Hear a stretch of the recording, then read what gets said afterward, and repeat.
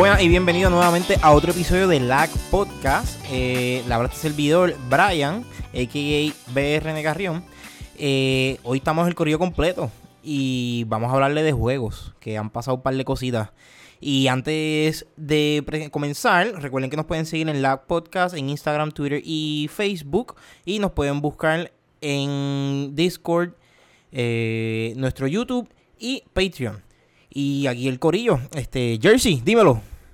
¿Qué es la que hay? Aquí bien pompeado. Duro. Raz, dímelo, ¿qué es la que está pasando? Ay, mi gente, tanto tiempo. Duro. Y Fernando. En la que corillo, estamos un poquito sintiendo los 30 y pico hoy, pero pues estamos ready como quieras, vamos allá. Para allá sabe por qué. Brian sabe que estamos amanecidos, papi, pero vamos allá. Yo no estoy en los 30 y pico, pero los estoy sintiendo ya en las costillas. Papi, no es fácil. Te entiendo. Pero nada, vamos a lo que vinimos, que es hablar de juegos, que han pasado un par de cositas, pasó el State of Play, pasaron un par de cosas que han jugado. El State of Play. Mira, yo quiero escuchar a Razala porque hace como 3 meses que no está aquí y yo lo escucho, y él siempre tiene algo entretenido. Literalmente lo perdimos en Elden Ring. Él siempre tiene algo entretenido, Raz, ¿a qué le estás metiendo, cabrón? Pues, mano, en verdad lo que he estado jugando últimamente, no League, hace tiempo no juego League. Pero sí empecé a jugar de nuevo Tera. Nada, otro Guilty Pleasure, más Guilty Pleasure que League of Legends. Es un MMO bien dinámico y todo, mejor que los Ark, I don't care what everybody else. Diablo. Y entonces también pues empecé a jugar Elden Ring en PC. Sí entiendo pues que en PC tenía como unos stutter issues y todo. Sí hay unos mods que te ayudan a arreglar un poquito eso. Y hay actually hasta unos reshade mods, hay un montón de cosas. Lo más que he estado haciendo, el juego se ve hermoso. Y lo más que he estado haciendo es un farm / exploit para coger muchos runes y subir de level, que ya tanto estoy así que estoy en level 110. Damn. Y no he pasado ni el primer boss.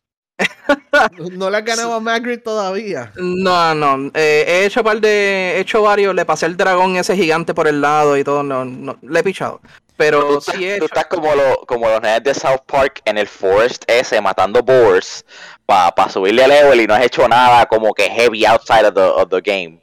Lo que pasa es más o menos, lo que pasa es que hay unos exploits que te dan un montón de runes, que es el equivalente de los Souls para los que jugaron Dark Souls, que son los que son, es lo que es el currency del juego, y ese currency se usa para subir los stats, which give you more levels. So es un montón de runes cada hora, son como 300,000 runes cada hora. Y eso es una cantidad absurda. So, es tan absurdo que ya estoy en level 110 y todavía no he pasado el primer boss. Ya tengo una espada que se llama Sword of Night and Flame, que pues I guess que tiene un poco de influencia con George R. R. Martin. Sí, de seguro. Y es una de las mejores espadas del juego y todavía no he pasado ni el primer boss. Así es que pero acá, está bien duro. A mí me mete mucho miedito que los Soul Games son imposibles, es lo más difícil del mundo. Ahora que tú estás así de cangri, como quiera, ¿tú crees que tú puedas ir a donde un boss y lo matas de un cantazo? ¿O crees que como quiera te pueda el trabajo? Como que the challenge is still gonna be there. Sí, el challenge como quiera está ahí. Se siente que los monstruos de por ahí, hasta los monstruos de por ahí porquería, hasta hacen scaling con tus levels y stats. Pienso yo, no sé. Okay. Brute force hasta cierto punto. El resto, el boss se va a reír de tus levels cuando llegue a ciertos bosses. Exacto. Aún así, para los changuitos que digan que Elden Ring está demasiado difícil, it's not. Es difícil, no estoy diciendo que yo pienso que es el menos difícil, porque como quiera tiene su dificultad, pero Sekiro es muchísimo más difícil. Sekiro a veces se sentía tan fair. Y eso, para las personas que lo han terminado, pueden como que attest de que como que mira, mano, de verdad que sí. Pero eso, hasta ahora eso es lo que he visto de Elden Ring. Hasta ahora, como no he jugado Horizon, sí pienso que puede que sea el Game of the Year. pero está en una competencia fuerte con Horizon, así que veremos. Y lo que traiga el año, como quien dice, vamos a ver.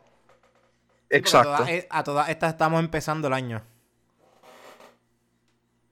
Ya, estamos en el first quarter. Sí, en realidad el juego es súper bueno.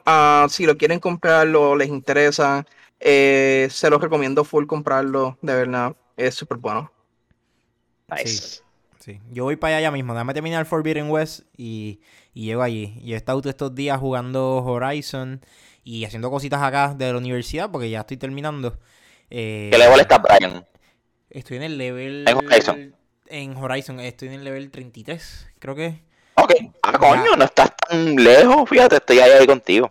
Sí, yo creo que tú estás más adelante que yo en la historia. Yo he hecho muchos side missions y he hecho como muchas cositas bobas que te dan skills. Ya los skill tree de Hunter y del Melee ya están completos. So, nice. Ahora lo que estoy llenando son los skill tree de los otros. Y me asigné como que muchos jobs para los pouches, aumentar la capacidad. So, yo me entretengo yo disfruto mucho ir de camino a las misiones porque voy básicamente llevando los animales que hay alrededor al borde de la extinción. Muy bien. Lo peor son los peces.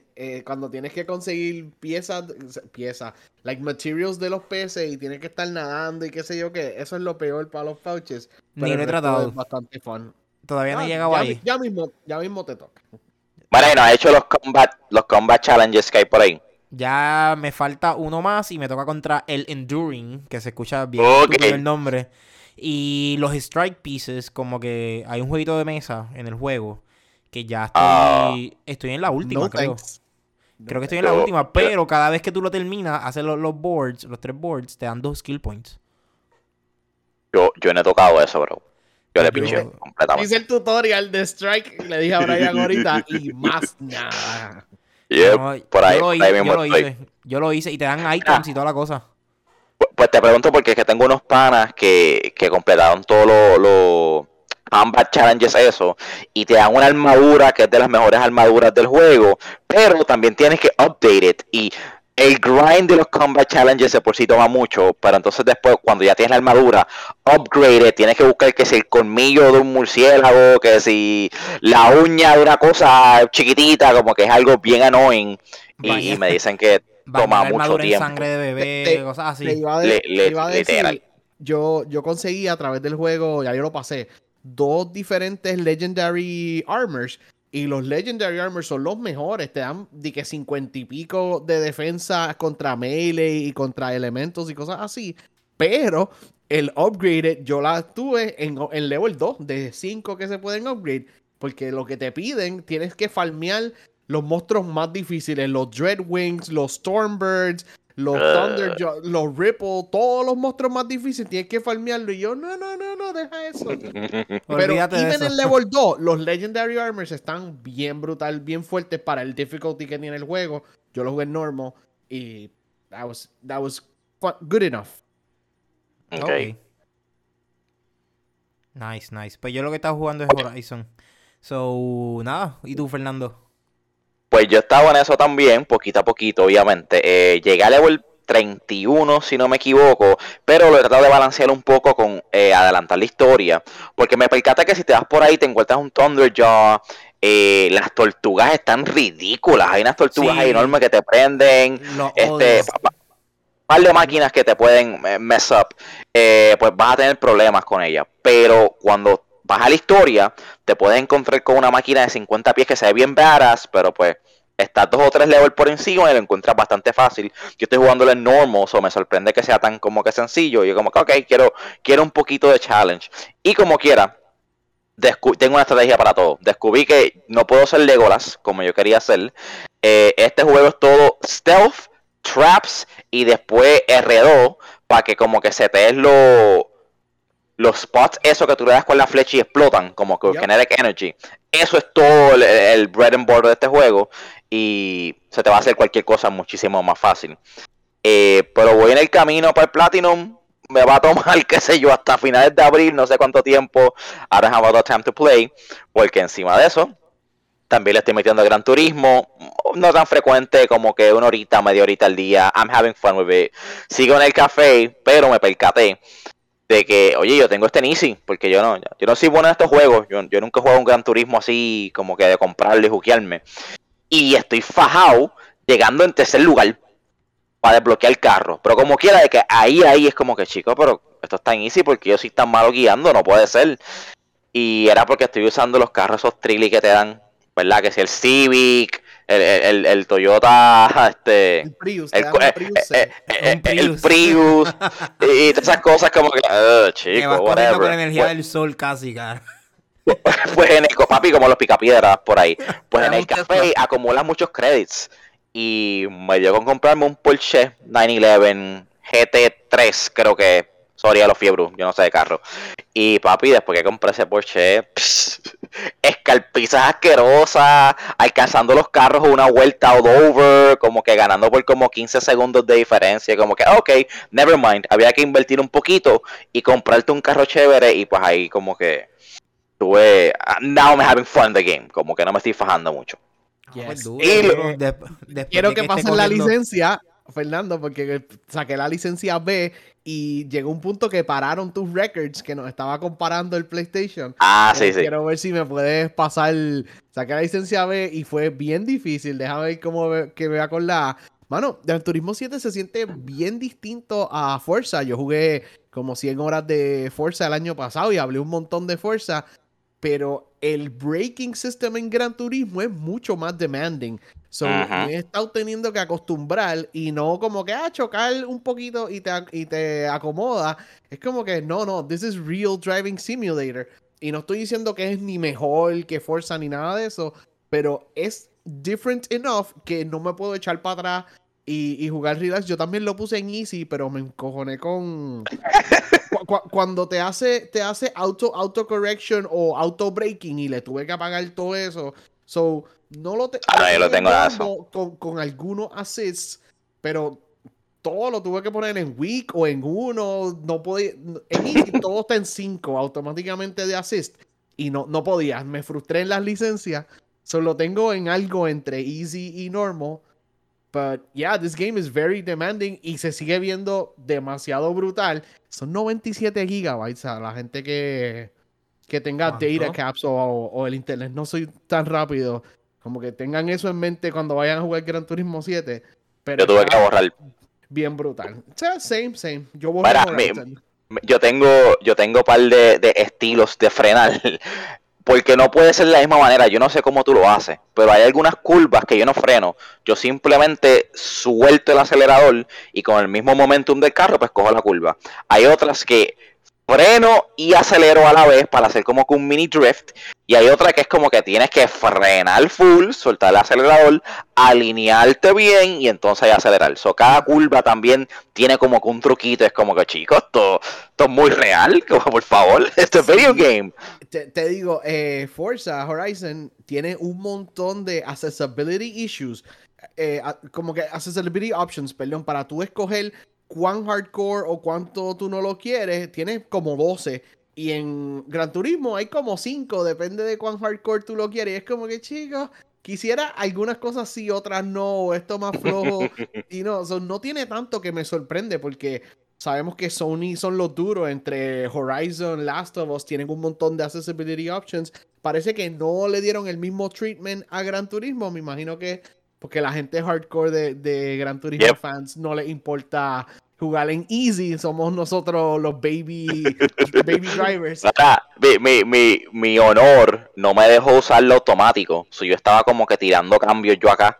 Y yo como que, yo puedo hacer esto chévere. Hasta que llegué como que a par de los middle licenses. Que tienes que coger unas curvas bien chéveres. Y yo como que, no, espérate. Para este license lo voy a poner así. Aunque si tú sientes que aceleras un poquito más rápido. Pero no, es muy complicado como que maniobrar la manera que quieres frenar más hacer eso. Es un revuelo bien cabrón. Yeah, it's demanding, pero cuando tú llegas primero en una carrera, se siente bien brutal. Y no estoy ahí como Fernando ganándole por 20 y pico de segundos a la máquina, pero I'm getting there. ¿Qué carro tienes? yo quiero comprar un Nissan, quiero comprar un GTR, no tengo un GTR. Ok. Yo estoy usando uno de los carros que yo me gané en haciendo las misiones del café. Sacho, pero no me acuerdo del nombre del carro, pero estoy usando Tranquilo. uno de esos carros, pero no es de los primeros 3. Ya yo empecé con el Prius y el Honda y eso, yo salí de esos 3.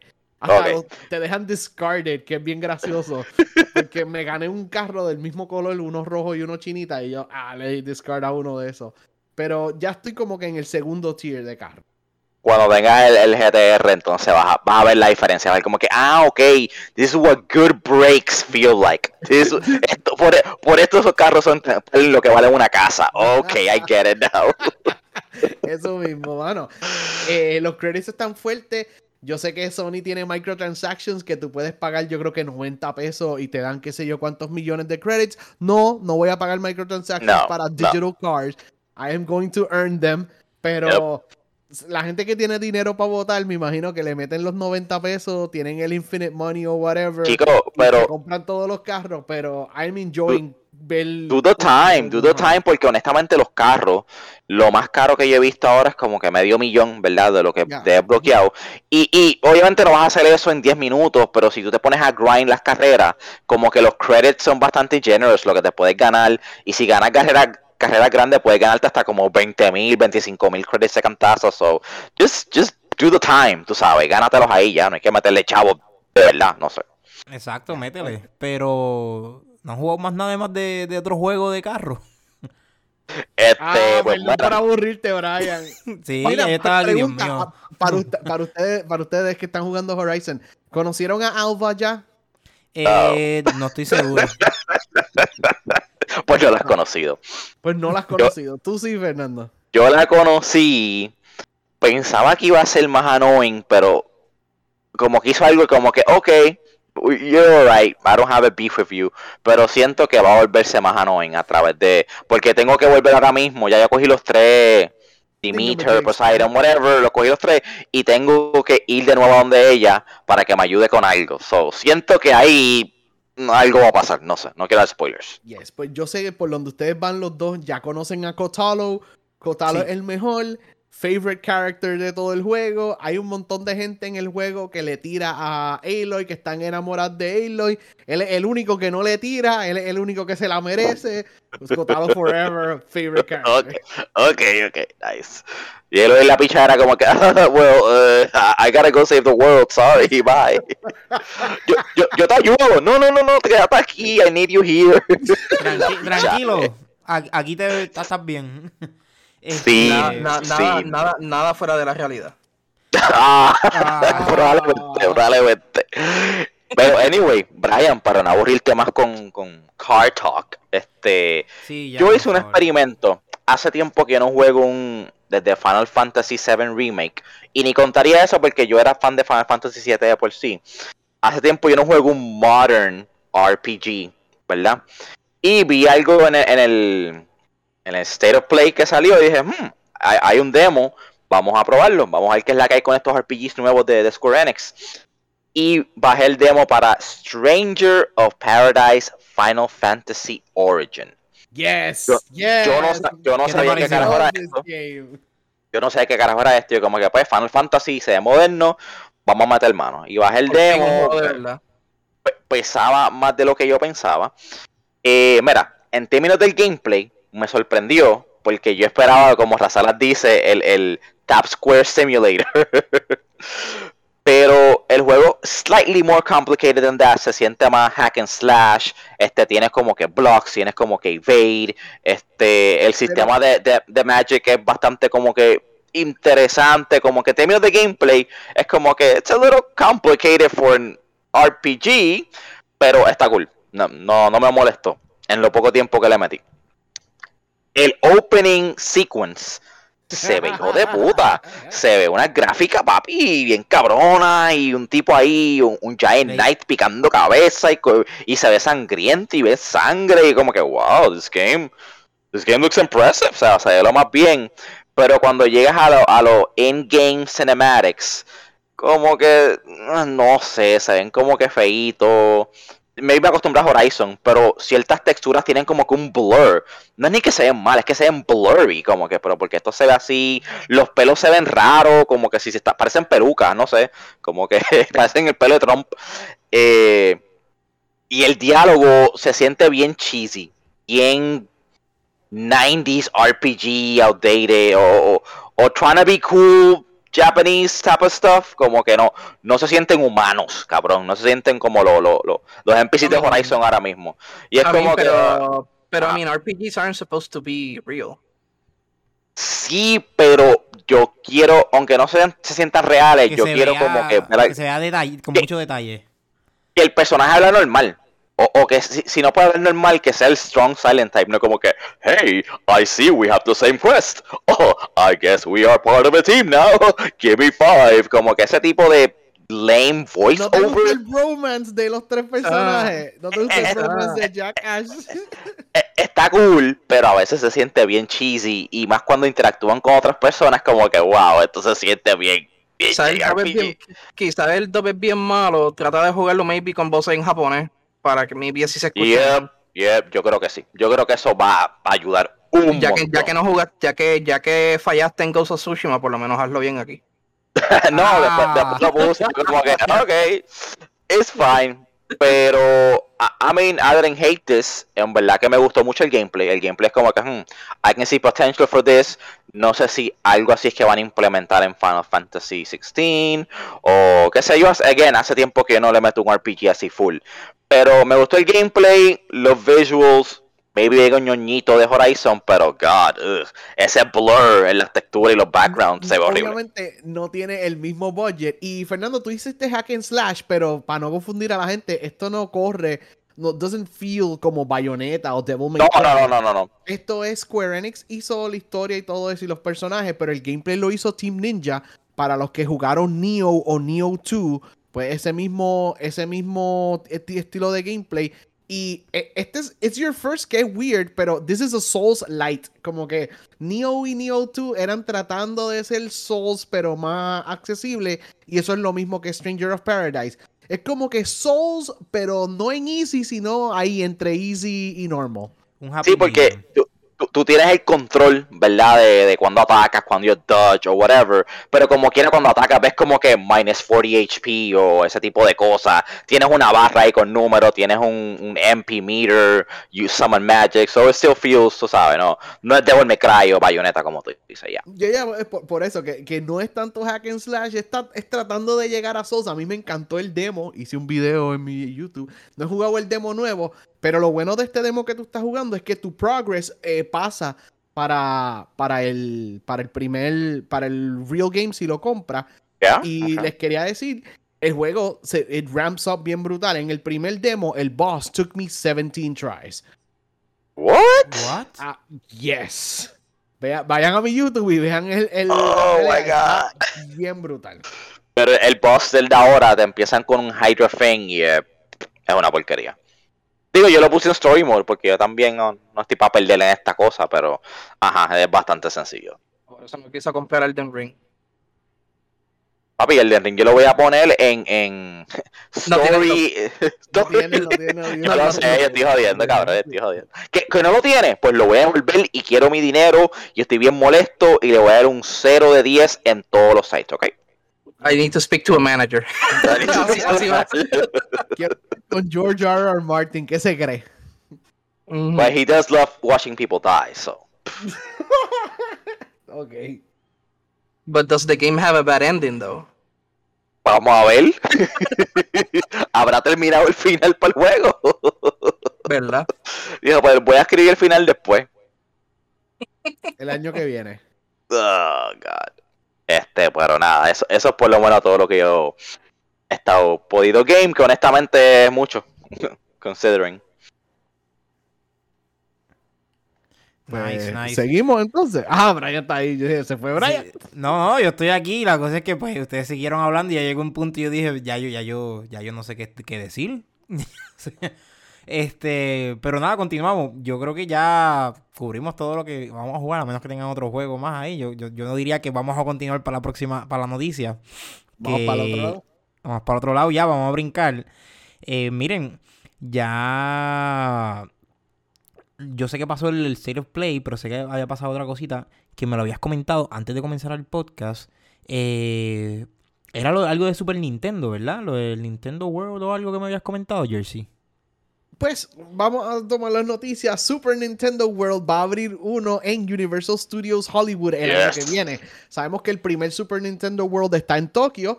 Hay uno que están construyendo en Orlando porque todo el planeta le gusta ir a Orlando de vacaciones por alguna extraña razón. Sí. Florida sucks.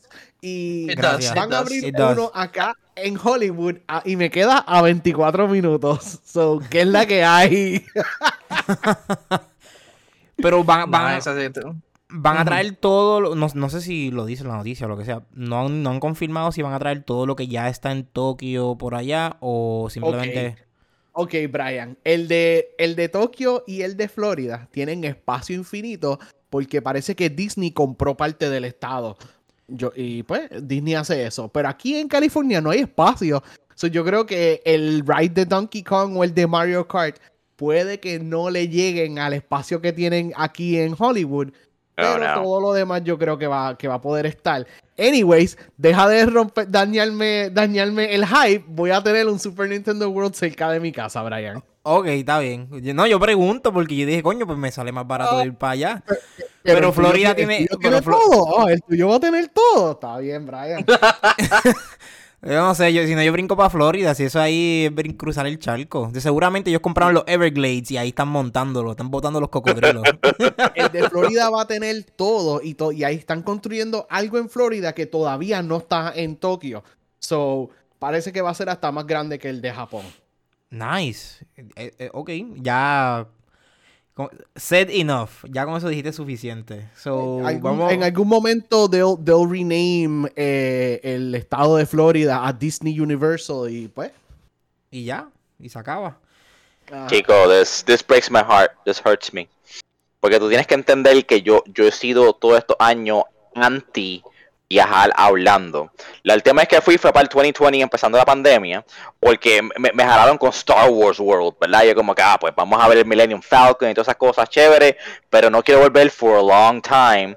Y Roxanne es como que un Disney freak, ella haría de que 2 veces al año, yo como que no, vamos a salvar nuestro dinero, vamos a ir a Japón, vamos para Europa, vamos para Egipto, vamos a hacer como que viajes de verdad. Y ya no, yo quiero ir para Disney, y yo, no. Y entonces viene, anuncian esto y yo como que, fuck, ok, pero... Maybe una vez más, maybe un pedacito más por Orlando. Yeah, maybe next year. Maybe next year. Para complacerte, como que. ¿Por qué me hacen esto? Pues ahí tienes, eso estaba fríamente calculado ya por Disney. Si logro llegar y a ir a Super Nintendo World, trataré de grabar algo de video y decirles mi experiencia pendiente a lag el año que viene. Exacto, cuando tengamos eso ahí cerca. Pero nada, vamos a movernos para espérate, el Patreon, ¿verdad? El Patreon, ¿verdad? Si quieren ayudar, enviarnos chavitos por ahí para ir más rápido, tú sabes, les traemos un llaverito o algo, pues en confianza. Sí, le enviamos algo a los patroncitos. ¿Qué iba a decir? Sí, Intellivision, que estábamos hablando. Vamos al Next News. Todo el mundo chequee el chat. Yo les envié una foto que ustedes van a decir qué rayo es esto. Parece un iPod y un docking station. Pues de verdad no es un docking station. Esto es... Tamagotchi. Chicos, el Intellivision Amico es o era. Ustedes me van a decir si ustedes piensan que esto va a salir. Esto era una consola que corre en Android. Y esto va a correr muchos juegos que existen en Android y en iOS que nosotros quisiéramos jugar, pero en verdad nadie quiere jugar con un touchscreen. So el Intellivision Amico esta compañía, quieren hacerlo con estos 2 controles. Y todo iba marchando bien, se ven bien. Muchas compañías como la gente que hace Hollow Knight, sí, vamos a portear Hollow Knight para eso, perfecto. Porque tú porteas el juego para Android o iOS y automáticamente funciona en Intellivision. Eso es un win-win para muchas de estas compañías. Ajá. Ellos iban a vender esta consola para este tipo de jueguitos pequeños que los puedas jugar con mejor control, con online stable y todo eso. O sea, que le puedas poner un LAN que no tenga que ser por Wi-Fi como un iPad. Ellos iban a vender esta consola en $249. Un poquito caro, pero viene con 2 controles. Y esto es cool porque si yo quiero un iPad para jugar Fantasia, que es el juego de un RPG del creador de Final Fantasy que nada más está en iOS, El iPad me cuesta $500. El Intellivision me cuesta $250 y viene con 2 controles. So, está cool. Vamos. Yo le iba a dar el chance, lo quería comprar. Lamentablemente, esta compañía la empezaron 2 boomers que no saben de negocios. Son 2 personas que eran parte del video game industry, pero ellos se salieron para el tiempo del Sega Genesis. Ellos se salieron a principios de los 90 y se fueron con sus millones. Y ellos pensaron que ahora, con la mentalidad de juegos de los 90, iban a poder hacer una consola nueva y todo eso. Y el Amico recibió hasta 6,000 pre-orders. Ya hay 6,000 personas que lo han pagado. Y ellos se volvieron locos y empezaron a hacer contratos y empezaron a sacar préstamos y un montón de cosas. Y lamentablemente hicieron un deal bien malo. Sacaron un préstamo que es a cero interés. El préstamo no tiene interés, pero en las cláusulas del préstamo dice que de cada Amico que ellos vendan, $150 van para la persona del préstamo. No es que ellos pueden recaudar el dinero e invertir en marketing y en hacer más consolas, sino de cada consola que vendan, que son $249, le tienen que dar 150, que es demasiado dinero a cumplir con uno de esos préstamos. Y ellos pusieron la compañía pública, que significa que vendieron acciones. No hay tantas, hay como 54 investors. Pero el problema de estar en el SEC es que tienen que ellos disclose sus finanzas anuales. Si ellos hubiesen mantenido la compañía privada, no tienen que decirle nada a nadie. El SEC reporta, ¿verdad? Cuando ellos hacen el reporte que es público, que la compañía está en problemas, que la compañía está cerca de quiebra. No ha salido de la consola, no han cumplido con los 6,000 pre-orders, todavía no está en el mercado para que salga en Best Buy y todo eso. Y está casi en quiebra. Ya están buscando 5 millones para no quebrar porque sacaron demasiados préstamos y gastaron el dinero o lo utilizaron de mala manera. Y puede ser que el Intellivision Amico no logre salir.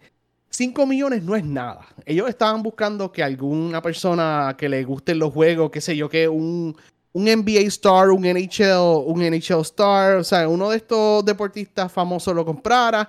Trataron de hacer el acercamiento a las compañías, pero yo le estaba diciendo a Brian, a EA o a Ubisoft le interesaría ser dueño de Intellivision y de la consola y todo eso, pero no al principio. Ellos hubiesen, o sea, 5 millones no es nada para mucha gente que tiene extremadamente dinero y muchas compañías, pero ellos hubiesen querido ver la consola vender, ver el audience, ver que tuviese 1 o 2 millones de ventas, whatever, y entonces la compraban. Pero ahora, 5 millones, nadie quiere comprar esta compañía y aparentemente se va a ir en quiebra. Y si se va en quiebra, ¿qué ellos van a hacer con esos 6,000 pre-orders? Ya hay 6,000 personas que han pagado la consola full price y no la van a recibir. Y qué triste que Tommy Tallarico y el otro Sam Markovich, se llaman ellos dos, y tuvieron esta buena idea, pero no supieron manejarla. Y ahora nadie se va a atrever a hacer una consola basada en Android, que para mí, yo estaba bien pompeado para jugarlo, para ver cómo iba a correr y todo eso. Y hasta ahora parece que it's a burning trash fire. ¿Qué ustedes piensan? ¿El Intellivision Amico va a salir? ¿Les gustaba la idea? ¿O me dicen, les gusta cómo se ve el control y eso? Según estoy viendo aquí en la foto y todo lo que dijiste, básicamente ellos hicieron un proyecto donde ellos todavía no tenían nada hecho, se endeudaron y básicamente después de que estaban endeudados dijeron, estamos un poquito jodidos. Dijeron, ¿qué tal y si buscamos quien mete chavo? Están un poquito de chavos porque se fueron públicos. Y en cuanto a lo que estoy viendo en la consola, a mí me parece mucho como estos celulares viejos. Ajá. Me parece mucho ahí va. Como los celulares viejos estos que abrían como por chapita. Me parece a eso. Este es el control.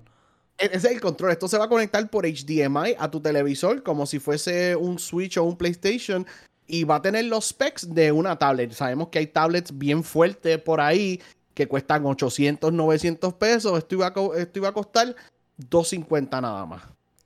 ¿Tú te acuerdas cuando salió el iPod Mini? Yeah. Y entonces empezaron a salir como que rip-ups baratos de como $50. Eso se parece. Eso es lo que parece el control, honestamente. Y la idea está chévere, la idea está buena. Pero para mí donde fallaron fue como que en el marketing, porque yo no sabía que esto existía. Si tú no, if you don't bring it up, so si yo no sé que existe, ¿cómo yo me puedo pompear para jugar esto? Y puede tener otras aplicaciones en el futuro, who knows, maybe hasta que corra Game Pass o algo así, o corra, diseñen juegos solamente para esto, porque es más cómodo jugar el juego así. Pero pues si yo no me enteré que existía con 2 años de anticipación, como quien dice, no puedes venir ahora a pedir pre-orders y ya estás prendido en fuego, como quien dice. So, bien difícil. Tiene potencial, pero bien difícil sacar esto del hoyo. Yo debo hablar claro. Una alternativa un poquito más barata, porque sabemos que el Switch Lite corre Hollow Knight y corre todos estos juegos indies, pero el Switch Lite cuesta $200 y no se conecta al televisor. Si yo te digo esto es 250, se conecta al televisor y tienes 2 controles, es como que, suena un poquito mejor. Y a mí me encanta el Switch Lite, yo tengo uno, pero ya suena un poquito más atractivo para familia y eso. Pero se fueron muy locos, ¿verdad, Brian? Sí, se fueron al garete. Y te voy a hablar claro, estoy viendo los controles y a mí no me llaman la atención. Siento que son como consolas viejas. Se siente como que son cosas viejas. Parece como un control de estos de Fire Sticks, de Amazon Fire Stick. Ajá. Se ve dated. Yo veo que tiene L y R y tiene el circulito que me imagino que es el D-pad y los demás botones serán touchscreen o estarán atrás o algo. Pero ellos prometían que esto iba a ser más fun que jugar Hollow Knight o jugar, qué sé yo, que SteamWorld en un iPad. Que sabemos cómo se siente. Yo creo que Injustice salió para iPad. Sabemos cómo se siente en jugar juegos con ese touchscreen. Y dame botones y yo creo que va a ser hasta mejor. O sea, cualquier cosa es mejor que jugarlo con un touchscreen. Pero lamentablemente ya. Filmaron demasiados contratos malos. Y pues hay que ver si esas 6,000 personas reciben y si alguien los va a bail out. Pero no parece que nadie se atreve, como dije, 5 millones no es nada para todas estas compañías grandes. Yo creo que nadie se va a atrever a perder 5 millones por tener el control de ellos. Sí, y no sé, para mí se ve feo. Ya con eso ya, no sé. Es que no he visto ningún juego, no he visto nada, entonces la imagen que estoy viendo de primera no me gusta, yo no estoy interesado en comprarlo. Tienes que vender el slickness. Esto no se ve slick, se ve like old technology. Ese color, como que ese tío, como parece que no va. No. Sí. No sé. Eso parece algo que, no sé, mi abuelita tendría ahí conectando como un range extender para el teléfono o algo así inalámbrico. Como que no. I'm not sold on the look. Ok, exacto. Pues look aside y pues por sus malas decisiones financieras le decimos adiós al Intellivision Amico. Si esto sale por alguna razón, no sé si ellos se puedan endeudar más, sacar más préstamos y logra salir. Sería bien interesante ver esto en Best Buy o en la fila de Walgreens o algo así. Esas consolas que venden en el concepto está bueno. El concepto está bueno, la estética no. Exacto. Exacto. Ellos tuvieron buenas intenciones, muy buena idea. Todo lo demás lo hicieron mal. Yeah. So, nada. Further on, vamos ya para el State of Play. Seguimos. Vamos para el State of Play. Sony había dicho que venía un State of Play que iba a ser enfocado en sus Japanese partners. Hay 2 juegos que no son Japanese. Todo el resto sí vienen de Japón. Pero, pues, no, ellos habían dicho nada de PSVR 2, nada de Horizon DLC, nada de God of War, so tranquilícense que esto va a ser third party partners. Estamos humildes. Yo los puse aquí. ¿Alguien los quiere leer y decirme si les gusta, les interesa? Yo los digo. Vamos allá. Voy con el primero y el primero es de Capcom y es Exoprimal. Que me da risa porque aquí en las notas tenemos que la descripción de este juego es tan exacta. Porque si todos aquí han jugado Anthem o saben de juego cuál es el Anthem, van a saber que es Anthem con dinosaurios. Es No, todo lo que no, trae. Cuando Y ya- empezó ya- a llover el dinosaurio en el trailer, yo me morí de la risa. Se abre una nube negra y yo, pues va a llover. Ya- Y lo que caen son Velociraptors. Ya tú dices, tú mencionas Anthem y ya yo descarto ese juego. Sí, para los que no Eh, saben qué es Anthem, Anthem es básicamente un juego que pues, él se ponía un exosuit y era como el Iron Man. Por ahí, bueno, era- Lo que pudo haber sido el Iron Man Simulator, pero tiraron un juego incompleto, bien repetitivo, y pues el community murió súper rápido. sí, súper rápido se acabó eso. So, ajá, hicieron esto con dinosaurios. So, no sé si va a ser como un tipo Iron Man Simulator. Four player co-op están en un setting moderno, como que están en ciudades y whatever, pero hay dinosaurios por ahí por los streets y tú y tu Iron Man friends tienen que dispararle y matar a los dinosaurios. Enseñaron 4 clases, una defensiva, una melee, una con Anthem. explosives y una regular con una metralleta. That's about it. Anthem. Que A mí no me mató. Que no cueste 60 pesos y buena suerte Capcom con eso, Prime. Si va directito para Game Pass o para... Digo, perdón, si va directito para el PS Now, lo considero. lo ven guapa. Exacto. Pero vamos para el próximo. Y... Qué raro se siente esto sigue pasando. En los State of Play siguen saliendo juegos de Xbox Game Studios. Papi, why can't we be friends? Yo creo que sé por qué, pero no sé si Jersey me pueda confirmar. Yo creo que ellos PlayStation le paga a Microsoft para compartir los servidores, creo que. Para el... No, sí, Sony utiliza el Azure Cloud de Microsoft, pero no es eso. El problema es que Sony hizo un contrato con Tango Gameworks para un juego exclusivo. Y pues vamos a hacer el juego exclusivo para PS5. Y aunque el contrato está, Xbox compró a Tango Gameworks. So este juego, cuando tú lo prendas en tu PS5, va a decir Xbox Game Studios. Te va a tirar un warning. Cierra los ojos. Xbox Game Studios. Okay, now you may open your eyes. Ok. Ya, esto va a ser bien. Esto va a saber como que a mierda para los PlayStation Ponies. Exacto. Chicos, Para los Sony Ponies. esa foto del PlayStation 5 prendido y el televisor diciendo Xbox Game Studios. Y no dijimos el juego. El juego es Ghostwire Tokyo. Tú, Spooky, no, gracias. Esto está trabajando Shinji Mikami, ¿De el verdad? creador de Resident Evil. Está trabajando en este juego. No, gracias. Yo no lo encontré Es spooky. como- Sí, tiene elementos spooky, como que ghost y cosas en tu cara ahí, como que yelling at you. Pero lo encontré interesante. Fíjate, fue de las cosas más interesantes que vi en el Zero Play. Tú eres como un ninja. El tipo está haciendo jutsus y tirando hand signs ahí para pelear contra los fantasmas. Y eso me gusta, pero I'm not playing this. Deja eso. Ok. Está bien. Pero yo no lo encontré como que spooky, so yo quizás lo intente. A menos que pues me tope con el principio bien loco y yo diga, nah. Hay Slenderman, están las mujeres, está como The Grudge, hay Little Schoolgirls que tienen outfit de nena de Japón, pero no tienen cabeza. Como que nada, deja eso. Ah, ok, está bien. No vamos a dormir si lo jugamos tú o yo, Jersey. So, nada. No sé si ustedes estén interesados, Fernando y Razala. No mucho. En realidad, from my side, no mucho. Ok. Fernando, yo creo que tú sí, porque no sé, tú eres el único Yo man sí. para jugar eso. Me gustó, me llama la atención, pero no lo compraría de one full price. Maybe si después baja de precio o lo tiran gratis por ahí after some time. Se Pero imaginan de comprarlo de one no creo. Se imaginen que por nada más que sea de que diga Xbox Studio lo pongan directo para el PS Now. Ahí están. Bien mordido. Bien mordido.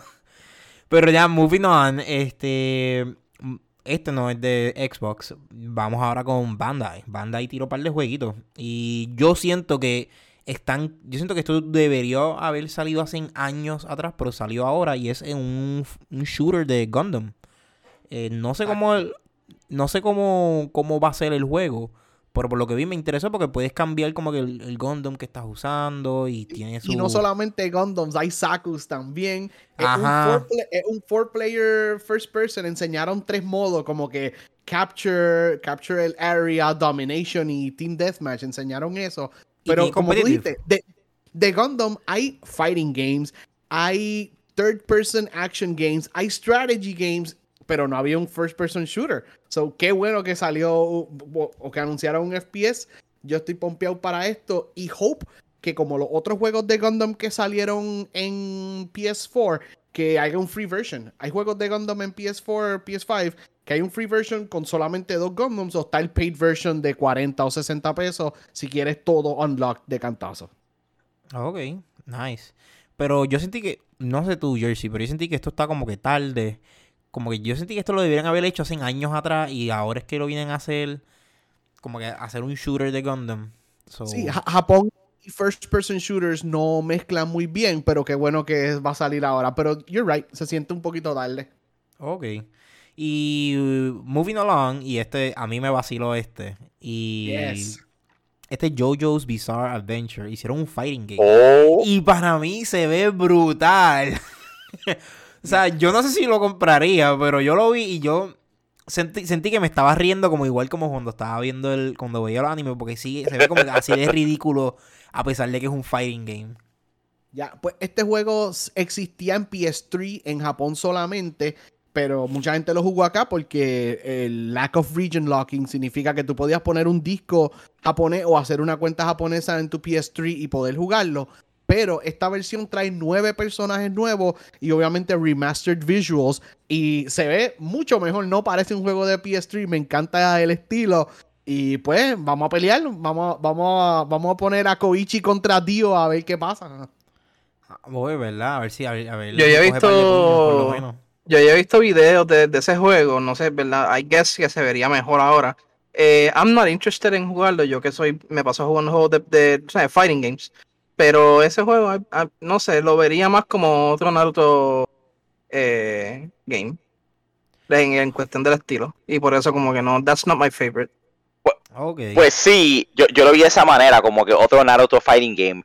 Pero I'm sick of Naruto Fighting Games. Yo nunca he tenido un JoJo Fighting Game. So, si me das eso con el filtro de JoJo, no sé, puede que me pompe. I don't know. Y bien ridículo, los que vieron el trailer, sale Johnny Joestar. Sabemos que Johnny Joestar no puede mover las piernas, él es inválido. So él sale peleando trepado encima del caballo y se ve very, very ridiculous. Can't wait to use him. Por eso te digo, como que de cierta manera tiene cosas absurdas y ridículas, como en el anime. So, no sé si lo compraría. Vamos a ver. Todo depende de cómo salga y qué precio tenga. Ya moving further on, ya yo creo que no es un juego completo, no es un juego nuevo como tal. Es un DLC y es Returnal Ascension, que lanzaron un DLC sobre ya el que si ya jugaron el anterior y lo terminaron y tienen todo, pues nos dieron un DLC. Que Yoshi, tú jugaste Returnal, ¿verdad? No, yo lamentablemente no he podido jugar Returnal. Me interesa un montón. Sé que es súper difícil, pero el juego se ve súper brutal. Es de los pocos PS5 exclusives como Ratchet, Returnal y Demon's Souls. Son los juegos que son tan brutal que no pueden correr en PS4. Y Returnal se ve bien impressive. I haven't played it.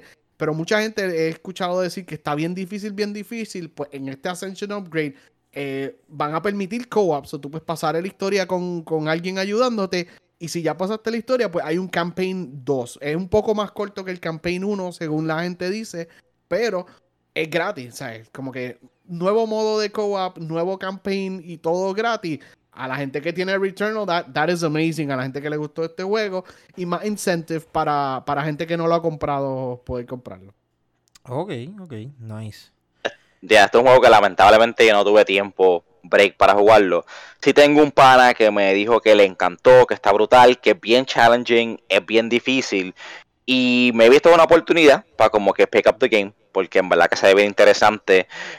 pienso que fue, ni he jugado el juego, pero por el personal feedback que he tenido en panas y qué sé yo, siento que fue un poquito underrated, como que los critics lo vieron, it's kind of dark, qué sé yo, difícil, 7 out of 10, y pues por eso pasó como que under the radar. Espero que ahora tenga un break de resurface.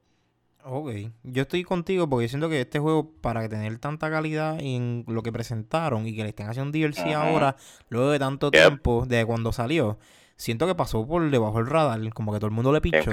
Yo creo que se puede... El juego vendió suficientemente bien que Sony compró el estudio. Después que sacaron el juego Returnal, Sony bought them al developer del juego. Ok, nice. Pero, ajá, sí, sigo sintiendo que pasó por debajo del radar. Como que... Ok. Pero nada, moving forward. Tenemos algo aquí y corrígeme si digo algo mal, Jersey. Tenemos el Trek to Yomi. ¿Qué sucedió aquí? Espérate, explícame. O sea, no, está correcto. Trek to Yomi es un juego que me encanta. Me encantó cómo se ve. O sea, nunca lo he jugado, obviamente. Nunca he visto este publisher anteriormente, el developer. Pero el juego es en blanco y negro. Y qué brutal cuando un developer se atreve a hacer un juego en blanco y negro. Es un samurai game. Y todo el mundo pensaba, eso es un 2D side-scroller, qué sé yo qué. Negativo, enseñaron en el trailer que sí hay partes 2D side-scroller, pero también hay veces que va a pelear en first person y third person. Y yo, oh shit, ellos están tratando muchas cosas bien cinemáticas para que parezca un samurai movie. I'm in. Y es Devolver Digital, ninguno de los juegos de Devolver cuesta $60, so super cool para nosotros que a lo mejor cueste 30 o 40. I mean, es un samurai game. Let's go. Ok. Nice, pues estoy interesado. Voy a ver, todo depende cuando salga el juego. No creo que lo compre first day, pero quizás le dé un try. Todo depende de las condiciones. Y para serte franco, me iba a reír con el nombre del estudio porque yo iba a leerlo como Devolver en español. So, es el publisher Devolver Digital. Pero nada, moving forward. Ahora vamos para todo el montón de los Japan Games que habías mencionado ahí unos cuantos, pero ahora vamos para Square Enix. Square Enix, los mejores RPG. ¿Qué se creen ellos anunciando más juegos que todo el mundo en el State of Play? ¿Sabes? Yo no sé. No, de verdad, anunciaron ahí todo el State of Play. Todavía tú juntas todo el State of Play y tienen menos juegos de lo que ellos anunciaron. Este anuncio me dolió porque era algo que yo sabía, pero lo que hicieron fue decirme que retrasaron el juego hasta octubre. Y estoy hablando de Forspoken, ¿verdad? Que es como que mi próximo sci-fi, no sé si esto open world. No, yo estoy contento con lo que pasaron. Y se ve bien cabrón. Estoy mixed feelings porque obviamente quiero el juego lo más pronto posible, pero realísticamente es lo que yo paso en Horizon, le meto a Forza, cabrón, a Gran Turismo. Y por ahí a finales de marzo viene el juego de Kirby, que también es como un open world. So, en lo que yo bajo toda esa lista de juegos, tengo que volver a Far Cry 6. Yo no he pasado ese juego, so tengo mucho on my plate. No quiero que este juego salga en abril y ni siquiera mayo. So de aquí a octubre tengo bastante break. Ok. But still, I kinda want to play. Sí, yo también, yo estoy igual que tú. Yo estoy contento con que lo atrasaron, porque yo tengo un par de juegos que todavía no he jugado y yo digo, oh, Dios mío, que nos siguen soltando juegos tan rápido back to back porque no voy a poder. So sí, lo movieron para octubre 11, Forspoken. No sé si Jersey o Razal, ustedes estaban esperando este juego. Yo estaba pompeado para este juego. Yo lo voy a jugar. A mí me encanta cómo se ve. El movement se ve bien rápido. Ella dispara sin tener un weapon. Ella pone las manos como que finger guns y dispara. Y eso un bracelet, siempre algo fun. Sí, tiene un bracelet, pero en una sola mano. Y como quiera puede disparar de las dos.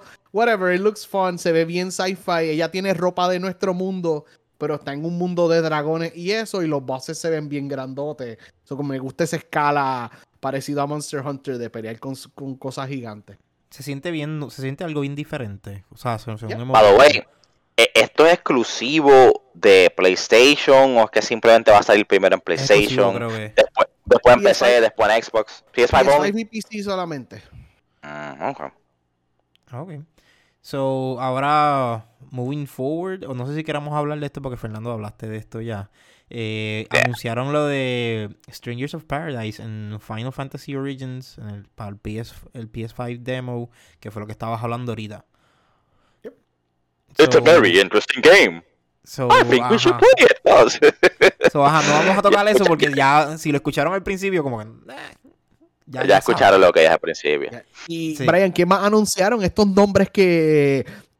Triangle Strategy, Octopath Traveler, ¿y cómo se llama el juego nuevo de Square Enix? Mira, no me vaciles, me voy a trabar. Tengo aquí The Dio Field Chronicle. ¿Lo dije bien? Ellos se inventan palabras porque ellos se quieren inventar algo y se inventan una palabra y ese es el juego de ellos. Ok. Mira, el juego canta o algo, canta metal. Se están inventando palabras. Yo okay. no entendí de verdad, no sé qué se supone que signifique, que es un yo lo typeé y ¿cómo se dice? El Google Docs me lo underline rojo. Mira, are you sure you made a mistake? No sé, vamos a ver, no sé de qué trata, no he visto nada, o sea, yo vi el State of Play, pero como tal, como que no entendí nada de lo que estaba pasando ahí. Es un strategy game estilo XCOM o Fire Emblem, pero no es grid-based. Tú tienes como free movement y pues se ve bien para hacer un strategy game. So I'm interested in strategy RPG. Ok, yo no creo que le meta. Nada. ¿Ustedes, Razala y Fernán? No sé, no creo. Quizá busque contenido en YouTube o algo, pero en realidad no me interesa comprarlo. Ok, y nada, Fernando, yo creo que tú tampoco, vamos a mover adelante. Keep it moving, baby. Ok, y el otro es Valkyrie Elysium. ¿Viste? Este sí pude decirlo. Y este me llamó la atención, fíjate. El de Valkyrie Elysium se ve interesante. Yeah.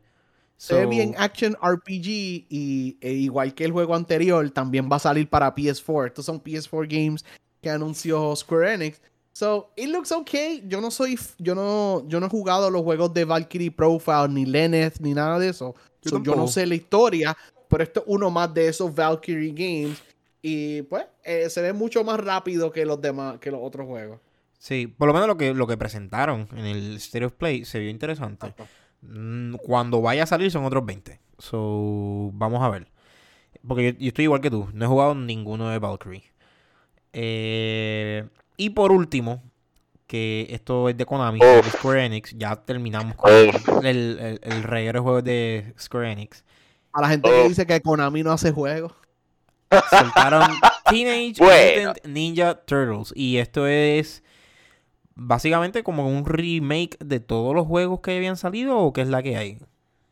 Ok, pues, bien rápido. Esto trae Teenage Mutant Ninja Turtles Arcade, trae Turtles in Time Arcade, trae Teenage Mutant Ninja Turtles NES, trae Arcade 2 de NES, trae Manhattan Project, tiene Tournament Fighters que va a tener Rosales, va a tener Rollback Netcode, y es como que, vamos a ponerle Rollback Netcode a un juego de Nintendo, juego que salió en los 80, super cool. No, pero actually Tournament Fighters salió en Super Nintendo. Pero el collection has both el NES version y el Super NES version. Ok. So, me imagino que los dos tendrán Rollback Netcode, pero whatever. Como tú dijiste, el de Super Nintendo is the one to play. Tiene Turtles in Time, el de Super Nintendo, que nosotros habíamos hablado de esto, y también tiene Hyperstone Heist de Sega Genesis, y los 3 juegos de Game Boy, which are bad, pero los trae. So, super cool. Tengo una pregunta porque esto fue lo más hype para mí. Estos juegos viejos de hace 30 años fue lo más hype para mí de todo esto. Pero vamos a dejar hablar porque yo no sé de qué ustedes hablan.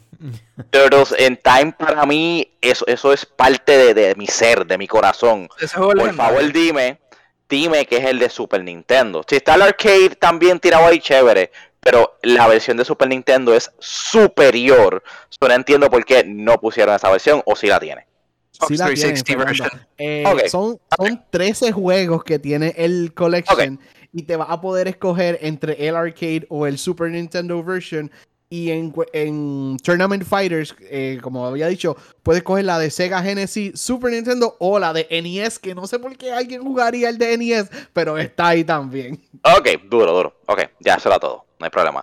Y te digo esto porque yo tenía el de Super Nintendo y yo, obviamente cuando uno es chamaquito en your poor, tú tienes como que un juego para todo el año, ¿verdad?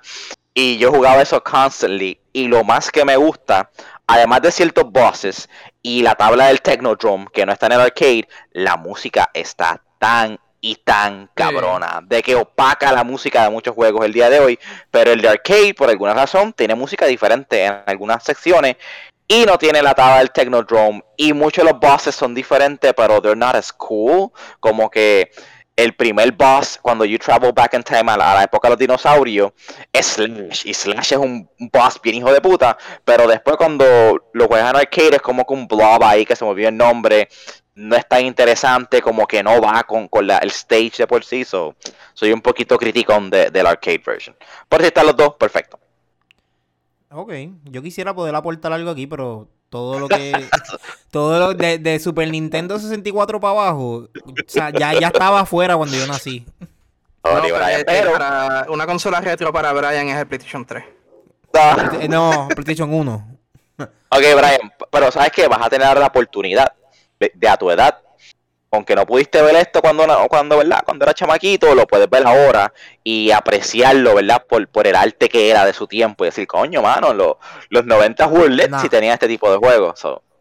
Porque a mí no me va a causar el efecto nostalgia, y si ya yo soy un 90s kid, estos millennials, yo voy a mirar esto y yo voy a decir como que esta gente la tenía difícil antes, como que esto es lo que tenían que jugar. Acho, no, créeme que no. This holds up the test of time. Digo, te hablando de Turtles in Time, otro de los juegos, yes, los de Game Boy eran... los de Game Boy... Don't touch that, no, por favor. Ok, pues... Hype. Vamos a ver. Day One Purchase y voy con mi mascarilla ahí de Ninja Turtles. Que una vez me sacan del cine por culpa de eso. Yo los dejo a ustedes, vuelvan go crazy. Está súper brutal, Fernán. Esto va a ser nuestro primer. Vamos a pasar todos estos juegos y después, cuando salga el nuevo Shredder's Revenge, vamos a estar... vamos a estar ready. Already, yeah. Esto está fácil, que ay, por Dios. Bueno, pues yo creo que that's about it, man.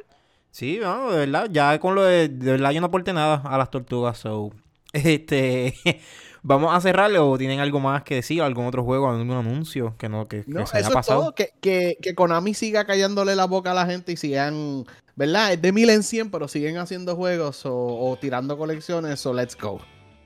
Vamos a ver, que se pongan para su número. Ya tan en estos tiempos hay que lanzar el juego anual. Están atrás, para mí. Nada, vámonos. Y gente, recuerden que nos pueden seguir en Instagram, Facebook y Twitter como LagPod. Y tenemos YouTube, Twitch y Patreon que nos pueden ver. Nada, vámonos. A mí me pueden buscar en las redes como BRN Carrión en todos lados. Jersey, a ti. Mira, está bien, nos vamos, Brian. Yo lo he dicho como 10 veces. Yo soy Jerseyan en todos lados. Gracias por estar con nosotros, gente. Y yo soy Race Rider, ahora oficialmente en todo, incluyendo Twitter. Gracias, gente, nos vemos. Bueno, yo soy twitch.tv/ratalastecapeo y ratalas en Instagram. Duro. Y nada, chequeamos. Y mala mía que lo repite tanto. Peace.